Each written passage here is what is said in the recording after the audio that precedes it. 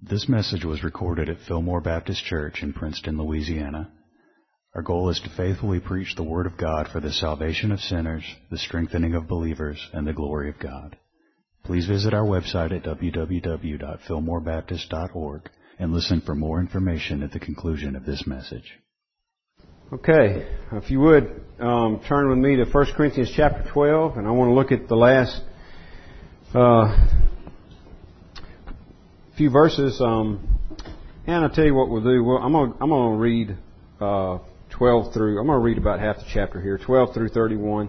We've discussed some of this last week and discussed 12 and 13 this morning, but it'll help us get it in context and finish out this section, this chapter. So, 1 Corinthians 12:12.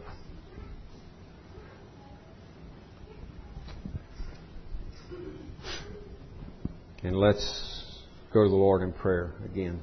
Father, we do look to you tonight again, praying, Lord, for understanding. Please guide us in this time together, this time of study, and also in the observance of the Lord's Supper. Father, we want our hearts to be rightly engaged in all of these things so that we're attentive to your word and seeking to know you better and to know truth.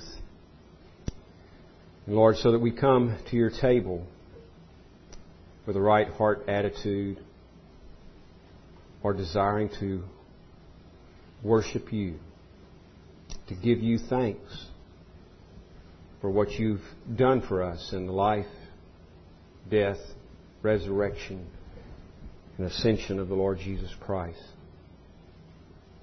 And we ask these things in Jesus' name. Amen. Amen.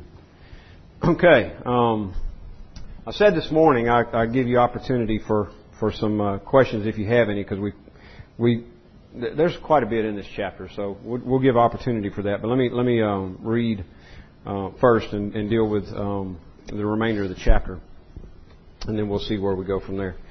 Verse 12. For just as the body is one and has many members, and all the members of the body, though many, are one body, so it is with Christ.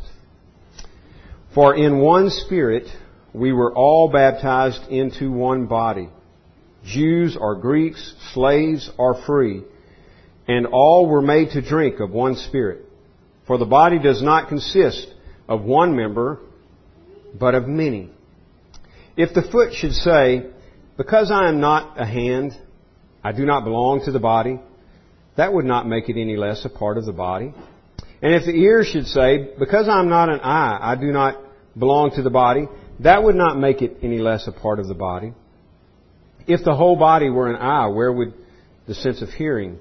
If the whole body were an ear, where would be the sense of smell? But as it is, God arranged the members in the body, each one of them as He chose. If all were a single member, where would the body be? As it is, there are many parts, yet one body. The eye cannot say to the hand, I have no need of you, nor again the head to the feet, I have no need of you. On the contrary, the parts of the body that seem to be weaker are indispensable. And on those parts of the body that we think less honorable, we bestow the greater honor. And our unpresentable parts are treated with great modesty, which our more presentable parts do not require. But God has so composed the body, giving greater honor to the part that lacked it, that there may be no division in the body, but that the members may have the same care for one another. If one member suffers, all suffer together. If one member is honored, all rejoice together. Now you are the body of Christ, and individually members of it. And God has appointed in the church first apostles, second prophets, third teachers, then miracles, then gifts of healings, helping, administrating, and various kinds of tongues. Are all apostles? Are all prophets? Are all teachers? Do all work miracles? Do all possess gifts of healing? Do all speak with tongues? Do all interpret? But earnestly desire the higher gifts. And I will show you a still more excellent way. Okay. A few verses here I think highlight what Paul is doing here. First, verse 12. The body is one and has many members. And all the members of the body, though many, are one body. So it is with Christ, he says. In verse 14, for the body does not consist of one member, but of many. In verse 18, as it is, God arranged the members in the body, each one of them, as He chose. As it is, verse 20, as it is, there are many parts, yet one body.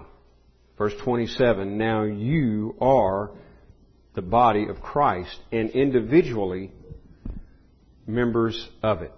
Now, we talked early on about problems going on in the Corinthian church. You know, there were various problems. We've looked at all of those that we've encountered.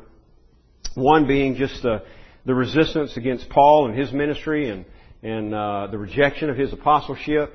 And we also saw that there were schisms in the body. You know, some say I'm of Paul, some say I'm of Apollos, some say I'm of Cephas. So what I called earlier personality-driven schisms. And so Paul is coming back at those things and also their wrong emphasis on the gifts that we talked about this morning, the manifestations of the Spirit, because even those are being used to exalt some people over and against others. And so Paul is saying, look, God has designed the body in such a way that it works as a unit and each part complementing the other parts.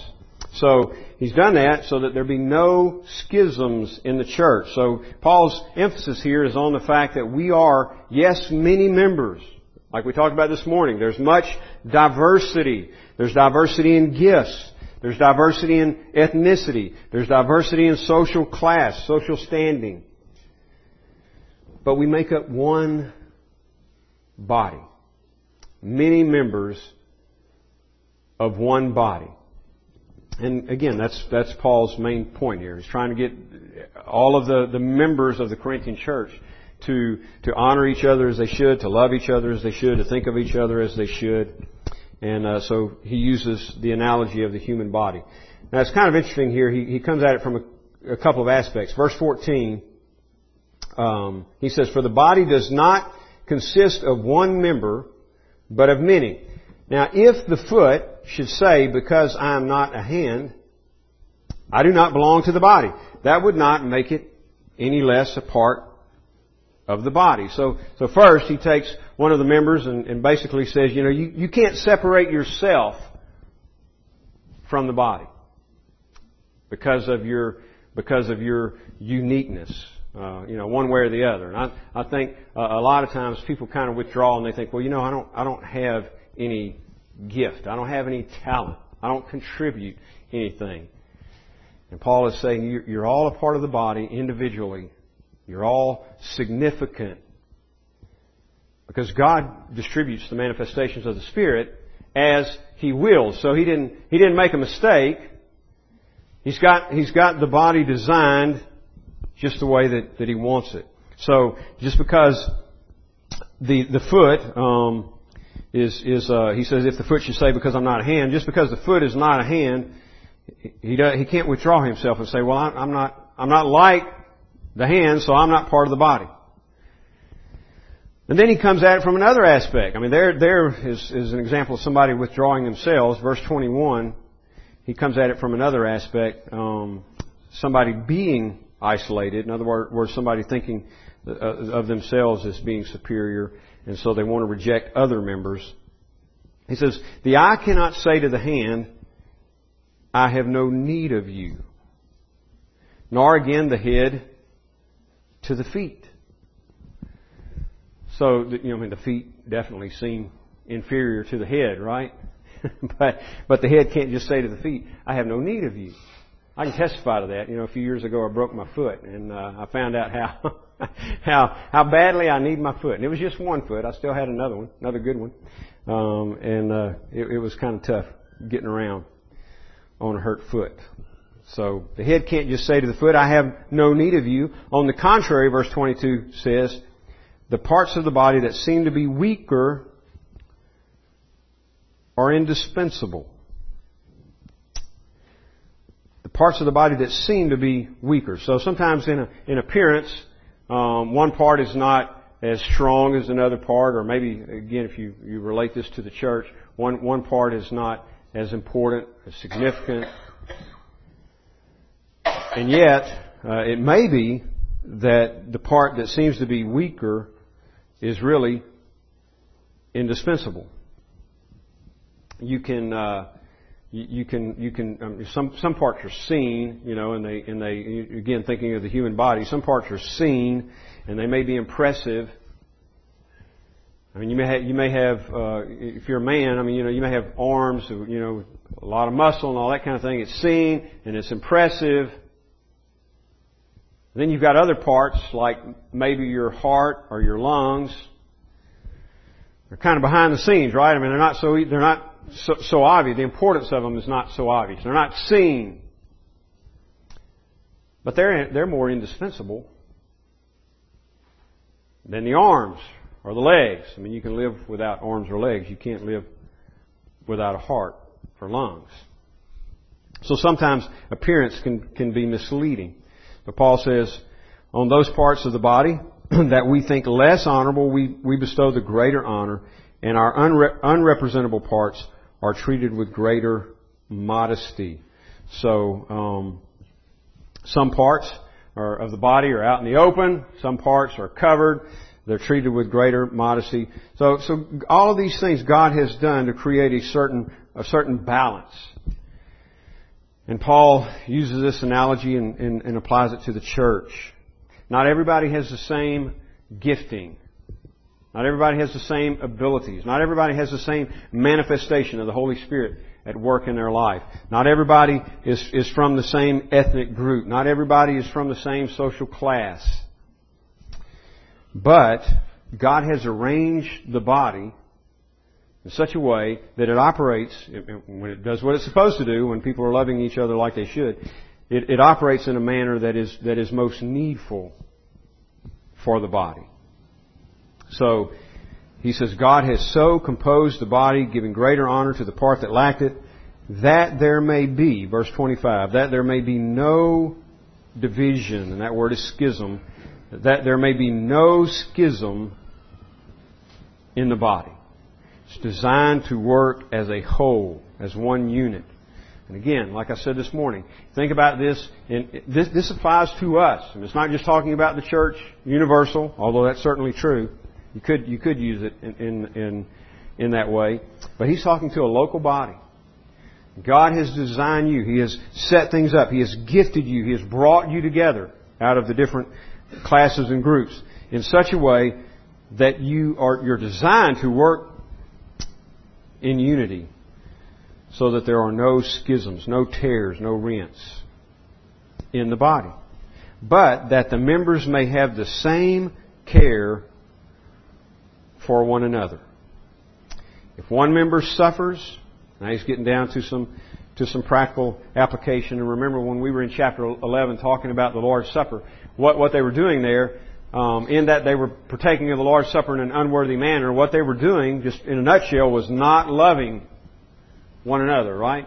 They're coming together to partake of the Lord's Supper, all in selfishness.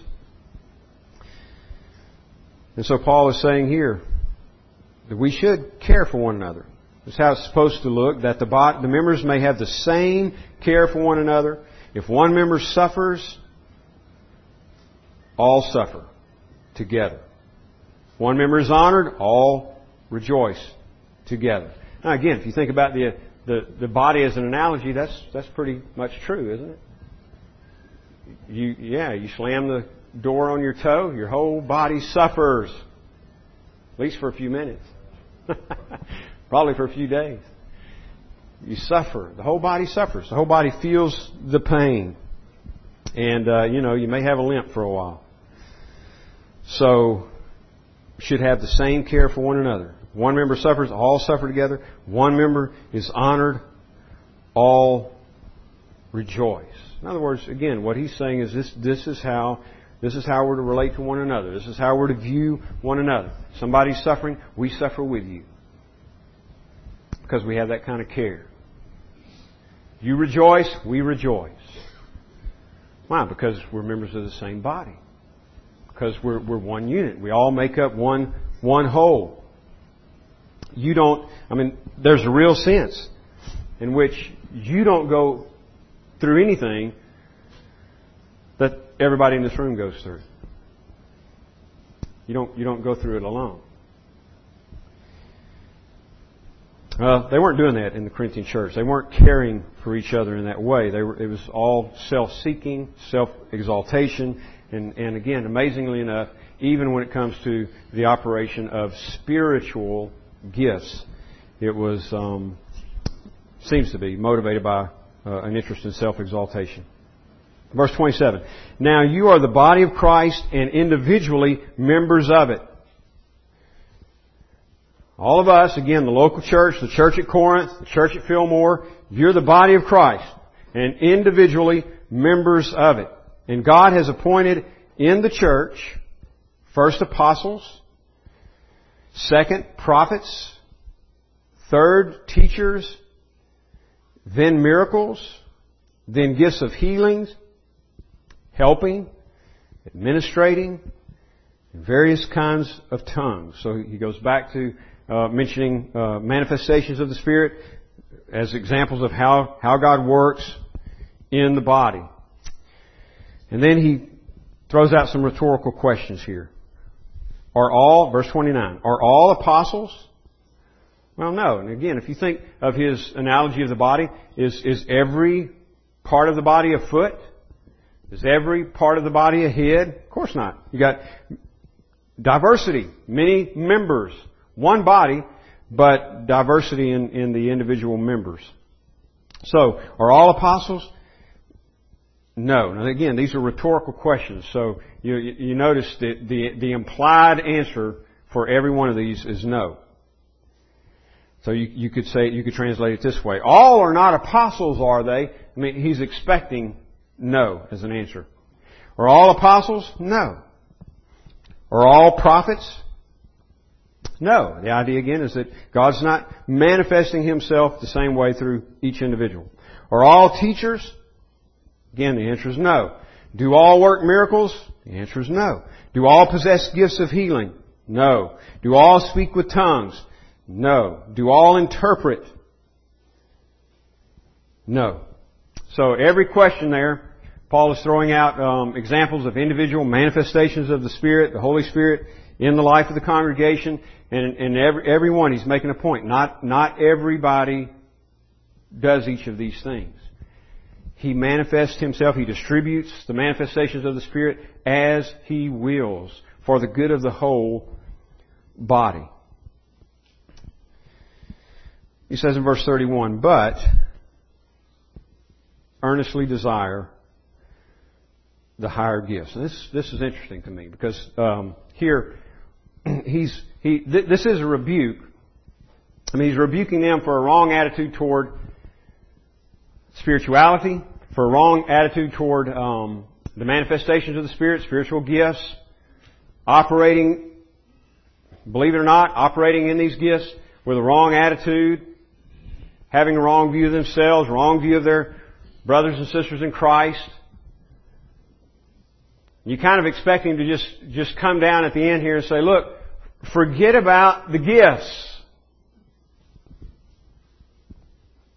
And that's almost the way it gets preached a lot of times nowadays. But that's not the way Paul winds up this section. In fact, he says in verse 31, he gives an imperative. Earnestly desire the higher gifts. are the best gifts. Now, let me just point out something here for sake of intellectual integrity here. That term, earnestly desire the best gifts, or desire the higher gifts, earnestly desire the higher gifts. The spelling in the Greek can be translated as an indicative or as an imperative. In other words, it could be, he's saying this is what you do. You desire the higher gifts. And that would kind of fit along the lines of what I was talking about a moment ago, if he was just winding up the rebuke by saying, look, your whole mindset in all of this is wrong. Forget about the spiritual gifts. Here's your problem. You desire the higher gifts. Well, that is kind of the way we would expect him to wind it up. It can be translated legitimately that way, because that verb, the spelling is the same in the imperative and in the indicative. That's also the case in chapter 14, verse 1. And I think if you look at the two passages and compare them, I don't think the indicative fits. I think it's an imperative. And that's the way you have to decide, by context, and so that's why so many are translated in the imperative. We'll look at 14:1 quickly. Pursue love and earnestly desire spiritual gifts or spiritual things. Same case there. It could be imperative or indicative. I think it's imperative, especially because it's coupled with this command to pursue love. He's not telling them, in other words, it's not just indicating, here's your problem, you pursue love. No, that's what he's telling them to do. Pursue love. He's coming right out of chapter 13 where he's described what real agape love is to them. And he says, this is what you need to do. This is the higher way, the better way, the more excellent way. Pursue love. So he gives them the description of love in chapter 13, and then another imperative, pursue love and desire spiritual gifts. So I think both are imperatives, and that's the way it's translated in the ESV. But earnestly, verse 31, but earnestly desire the higher gifts. Why would that be? Especially after all Paul has said, and you've got we've all got the mental picture that what they're doing is seeking self-exaltation. They're pitting one gift against another gift. This one's better than another. And why would he now say, after making the case that the Holy Spirit distributes the gifts as He wills and that it all should work for the common good, why would He say desire the higher gifts? And I think one reason is because they've just got them out of order. They've got priority wrong. So we're going to see as we continue to move through chapter 13 and through chapter 14 that they're putting a great deal of emphasis here on the gift of tongues. And we'll deal with that when we get there. But Paul is saying, look, that's a lesser gift over against something like prophecy, because not everybody's edified. And that's what he's after. That's what he's after. The common good. Remember verse 7? To each is given the manifestation of the Spirit for the common good. So in verse 31, when he says higher gifts, I think that's what he has in mind. In other words, the gifts that edify the whole body are the higher gifts. And so he's saying that's the ones you need to desire. Pursue love and desire spiritual gifts, especially, verse 14:1 says, that you may prophesy, because it's for the good of the whole body. Everybody understands, everybody is edified. So again, verse 31 is an imperative. Earnestly desire the higher gifts, and I will show you still more excellent way. Well, now we're going to stop there, but he's about now to get into describing what love is. They've been motivated badly motivated. And He's going to show them what the right motivation is. What we ought to be pursuing as a body is the edification of the whole. And what ought to drive us in that is genuine Christian love, right? Pursue the higher gifts in love for the common good. All right. Any burning questions about what we've been talking about? All that's crystal clear, right?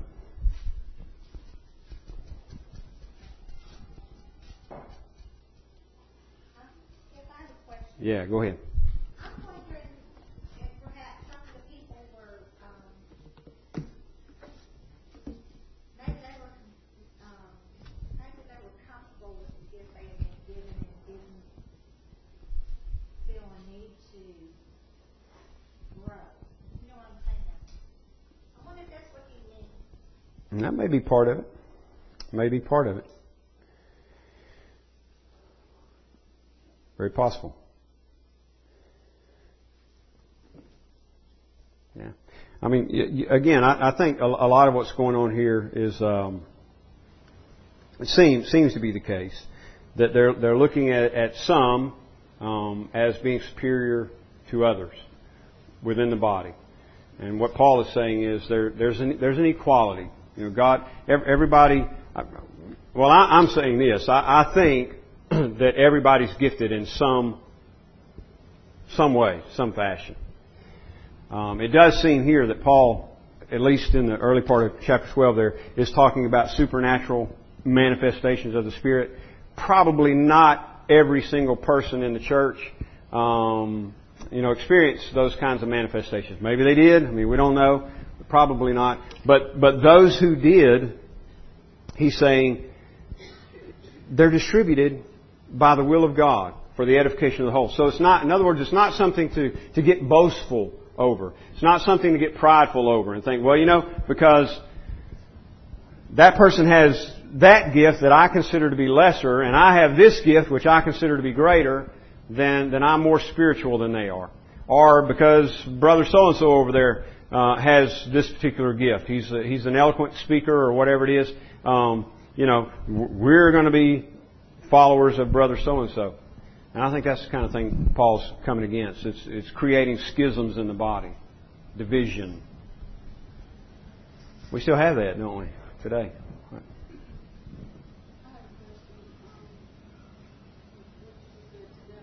Mm-hmm. I've been to a lot of different kinds of churches, and it seems like it's the problem that I guess it's why we have denominations is because people latch on to one gift. Everybody that goes to that church, that's their big deal. Mm-hmm. Over here you got another church, and they're all latching on to another gift. That's what their church is based on certain gifts. Like, some churches you have to speak in tongues or you're not saved.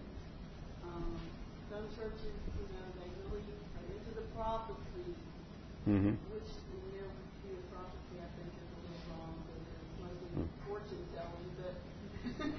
But that's just, I'm just asking, is that, could they possibly have been doing that also, maybe thinking that everybody that goes to this congregation needs to be doing just this certain gift, or they're not honoring the other gifts. Yeah, that's a good thought. It may well be.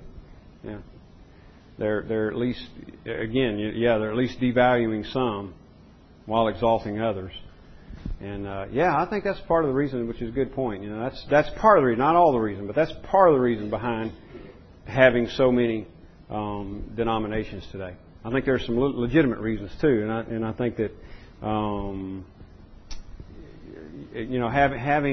having the distinctives that we have sometimes is inescapable. We had a guy come through here not too long ago. He was literally just passing through, but he talked to me after the service, and That was his thing. Was, you know, he said he was going around the country talking to visiting churches and talking and trying to get everybody to lay aside the denominational stuff and let's just all come together and be the Church of Christ. Well, I understand, the desire for that, but when it comes down to it, practically, some decisions have to be made. You just take one of the distinctions, but it's what I told him. You take one of the distinctions between Anglicans, Presbyterians versus, say, Baptists. Okay, is infant baptism. So we can do that. We can say, well, we're not going to be Baptists, which is fine with me. I mean, I'm not, married to that. But we can say, and that's what I told him, but we can say we're not going to be Baptists, we're not going to have Baptists on the sign, we're not going to do any of that, and we're just going to be Christians. Well, eventually somebody is going to want an infant baptized, and when that happens, a decision has to be made. It's inescapable. You can't just say, well, we're not going to do anything, because even that's you're not baptizing it. So I mean, so you either do it or you don't. So practically, it's inescapable. So some distinctives I would say are legitimate. On this side of glory, when we get to the other side, we'll all be straightened out on all of that. But some of them, yeah, I think you're right. Are just born out of a certain emphasis on certain things. And I think, yeah, that's exactly what it could be a good example of what Paul's talking about here. You're either following individuals or chasing after some particular emphasis, gift, or whatever, and so you wind up valuing that, devaluing everything else, and so you kind of get together a group that thinks like you do, and go from there. Pastor, Yes, sir. there's such a harmony in Paul's writings, obviously, and in the Word of God in general. He says in Ephesians, in the second chapter, about grace we are saved, except as an end to him. We are His workmanship, and there's a sense, I think, that he's saying to the church at Corinth that now this is a team effort type of thing. Amen. You eloquently start off today as far as the body is concerned. The body is a team effort, obviously. Yeah. No part operates by itself. And all parts are responsible to other parts, et cetera, et cetera. And I think that's what he's driving at here in the Corinthian church. There are some that are more visible than others, obviously, but there's a counter to that in that he does say to whom much is given, much is required. Mm-hmm.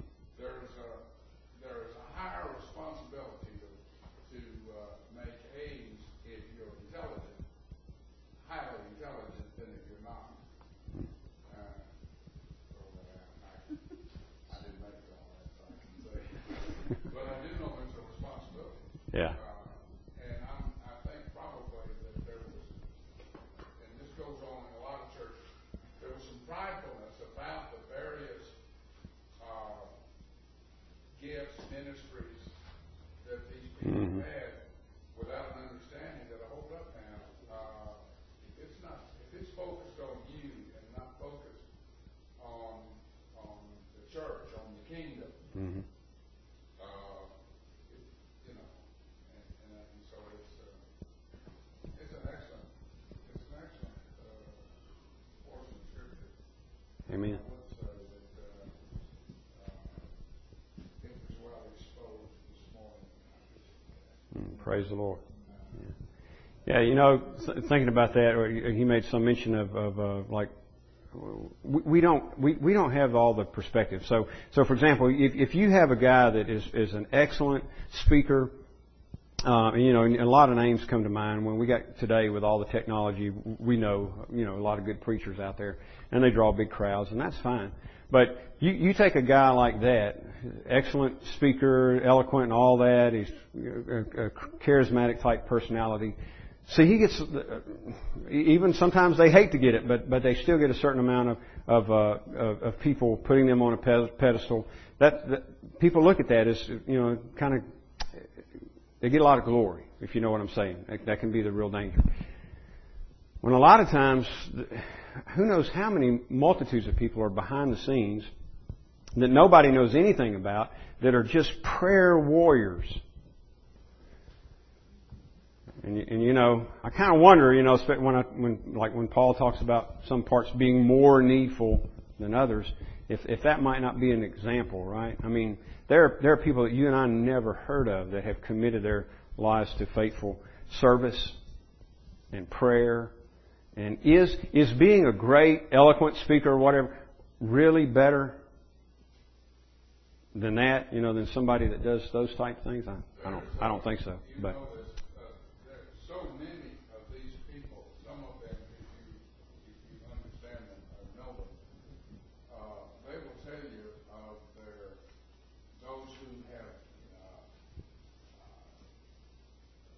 encouraged them, who taught them, and people you and I've never heard of. yeah. They realize this.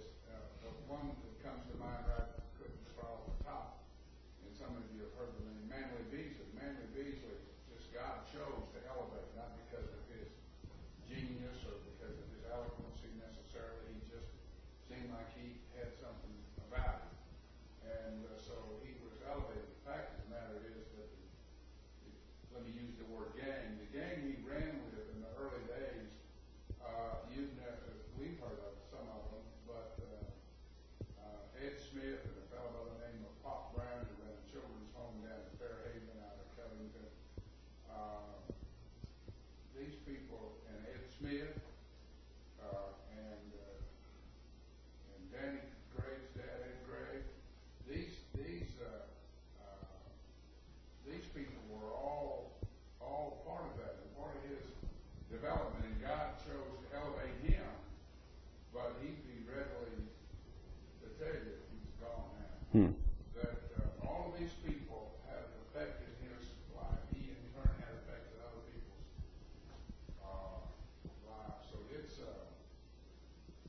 it's an interesting thing. Those who you mentioned who have been favored and elevated, they have a tremendous amount of responsibility. But they also, if they are honest about it, Yeah. will tell you that the people that encouraged them and brought them up, that we've never heard of, it's in God's economy, are just as much a part of the body as those who Right. shine. Right. The ones out front tend to get the honor from people. I mean, but All that worked out. that's right. It's kind of it's so like a family. In other words, there are a lot of families where the whole family works together, but one person ends up being a star of some kind or another. But they are that because of their brothers and their sisters, mom and dad, cousins. Yeah. I think I told you all this story before, but I was listening to an interview with Os Guinness, and he's a well-known Christian author and good, very good. But he comes from a long line of ministers in I forget how many, generations ahead of him, his father, grandfather, and so on. But he told the story about I forget how many greats, but his great-great-great-grandmother, whoever it was, however far back it was, who every day she prayed for 10 generations below her that they would come to know the Lord and be committed to the gospel. Now you think about that. She's praying for 10 generations of people that haven't even been born yet, and made that her habit. And then all of these godly people were produced through that line. So, like I say, somebody like him, now he's known, Os Guinness, and so he gets some accolades. His grandmother doesn't get a whole lot, except, of course, from him, but his great-great-great-grandmother, whoever she was. So people out front tend to get honored, and I think that's kind of what Paul is talking about in his analogy here. But there are other people that fit in the body as God has designed, and one is not more significant than the other in the eyes of God. I can't give you the name. Mm-hmm. The ladies that used to write down the sermons that Charles X.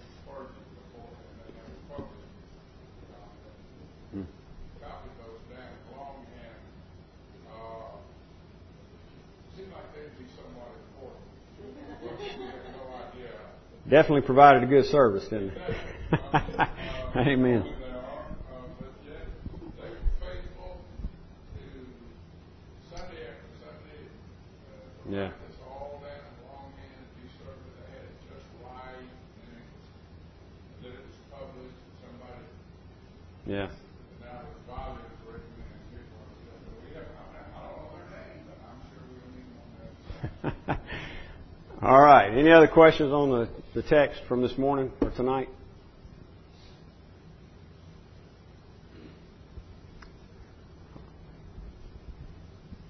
All right. You got a question, Daviana?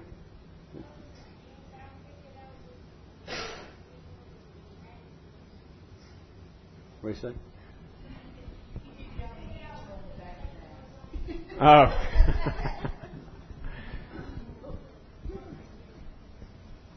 Go ahead. In a modern day church, how does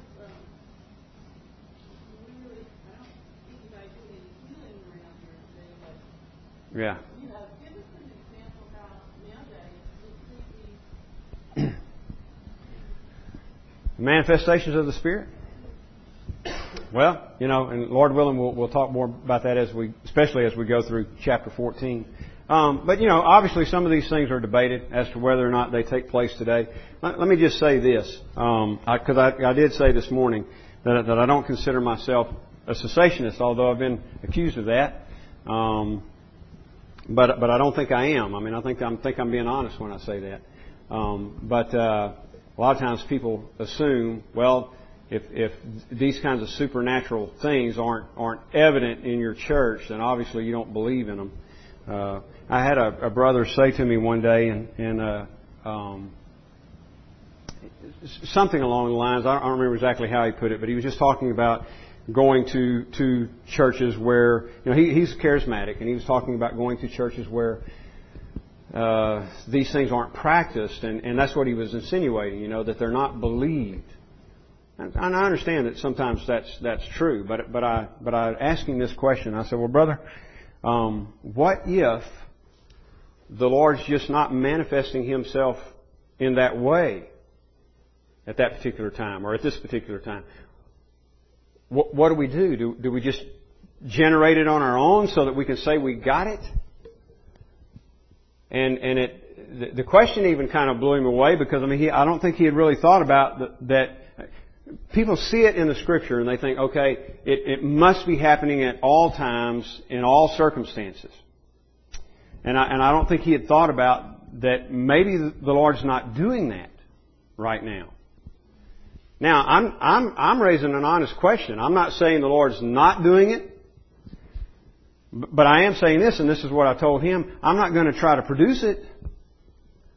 And so I don't think, that we should be held to that, you ought to see this, and you ought to see this, and you ought to see that. Whatever it is, tongues, prophecy.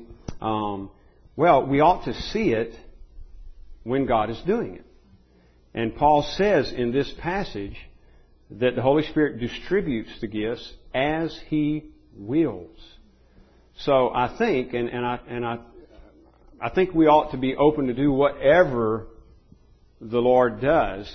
And I told him, I said, when we started out pretty much, at least it was not long after we were saved, that we were involved with a charismatic organization.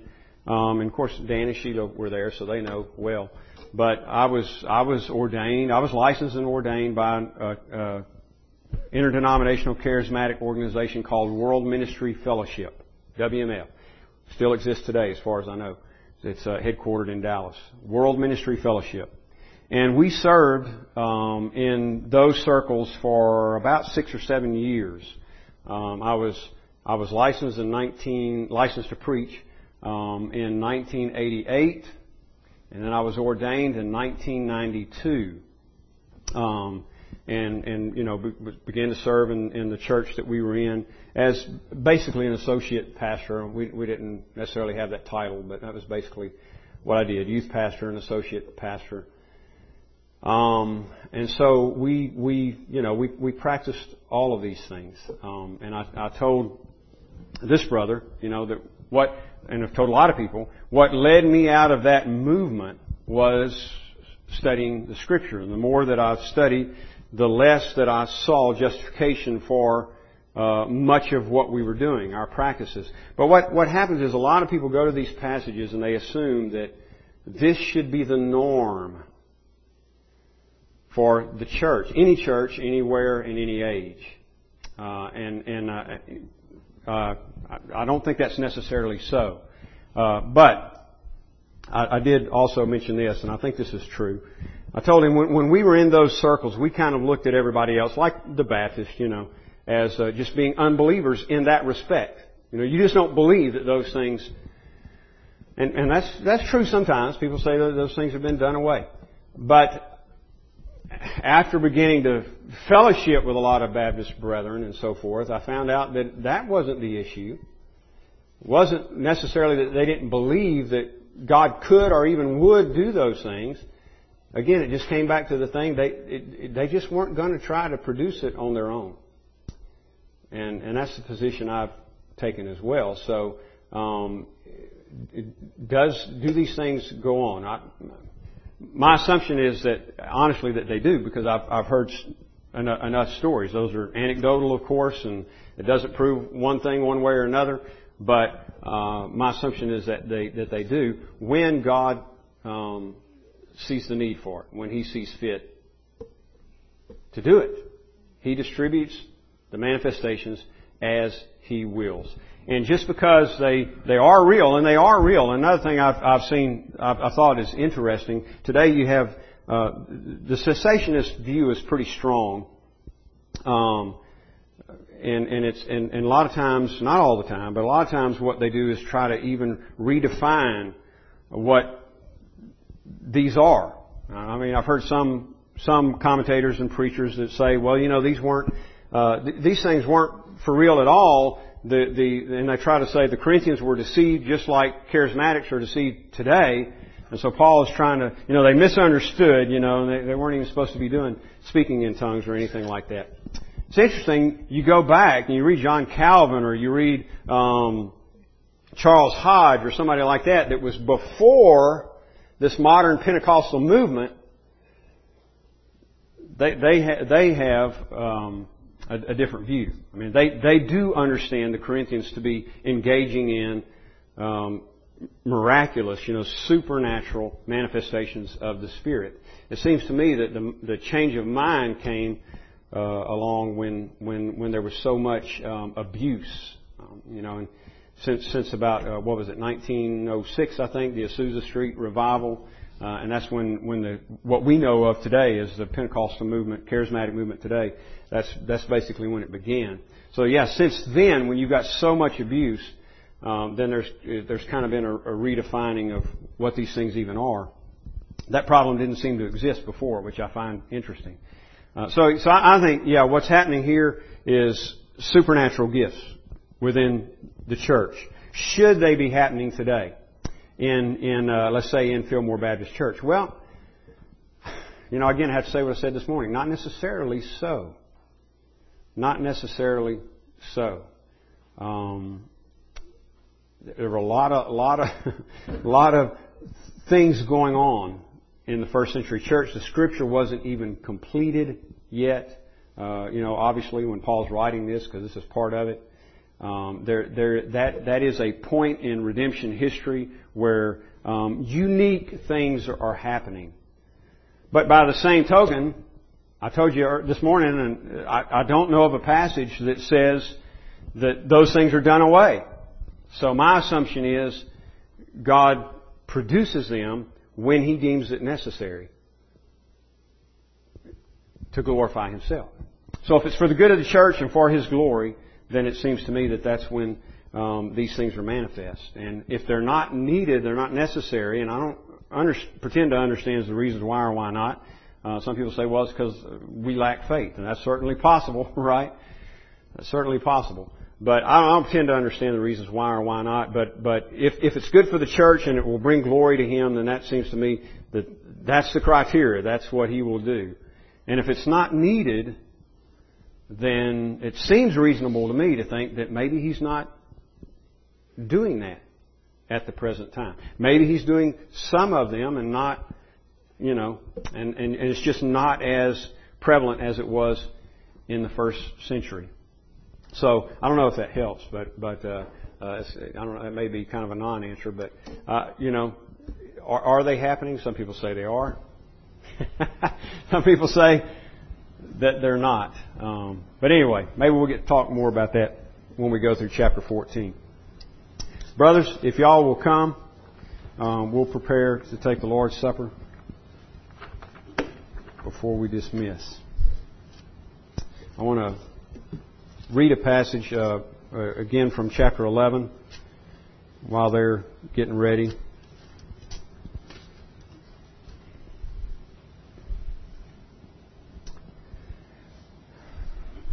We just covered Paul's instruction to the Corinthian church regarding the observance of the Lord's Supper, and again, he's dealing with their abuses here, their abusive attitude. He says in verse 23, chapter 11, verse 23, "For I received from the Lord what I also delivered to you, that the Lord Jesus, on the night when He was betrayed, took bread, and when He had given thanks, He broke it and said, 'This is my body, which is for you. Do this in remembrance of me.' In the same way, also He took the cup after supper, saying, 'This cup is the new covenant in my blood. Do this as often as you drink it in remembrance of me. For as often as you eat this bread and drink the cup, you proclaim the Lord's death until He comes. Whoever therefore eats the bread or drinks the cup of the Lord in an unworthy manner will be guilty concerning the body and blood of the Lord. Let a person examine himself then, and so eat of the bread and drink of the cup. For anyone who eats and drinks without discerning the body eats and drinks judgment on himself. That is why many of you are weak and ill, and some have died. But if we would judge ourselves truly, we would not be judged. But when we are judged by the Lord, we are disciplined, so that we may not be condemned along with the world." Let's pray.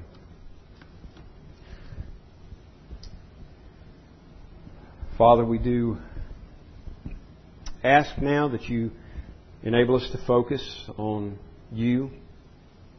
If our minds weren't already attentive to You, we pray, make it so now. Enable us to focus on this observance, this remembrance of our Lord's death. We ask that You bless the elements before us, the juice and the bread.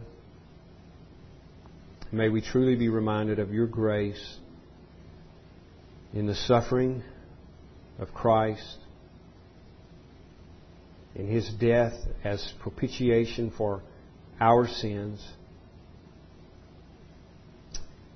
the spilling of His blood for our sake. And Lord, may it also cause us to look forward with eagerness, with anticipation toward that day when Jesus returns. And as it is said, we shall forever be with You. We ask these things in Jesus' name. Amen. Y'all can go ahead and serve. Just ask everybody to hold the juice and the bread until everyone is served. There's only one prerequisite, really, and that is that you know the Lord Jesus Christ as Lord and Savior. If not, heed the Apostles' warning. This is a participation for those who are in the body, those who know Jesus as Lord and Savior. This sermon is made available through the ministry of Fillmore Baptist Church in Princeton, Louisiana. Our desire is to faithfully proclaim the message of salvation which God has provided in the life, death, and resurrection of Jesus Christ our Lord. For more resources and information, please visit our website at www.fillmorebaptist.org. fillmorebaptistchurch.org. You may use the links there to contact us or write us at Fillmore Baptist Church, 6304 Highway 80, Princeton, Louisiana, 71067.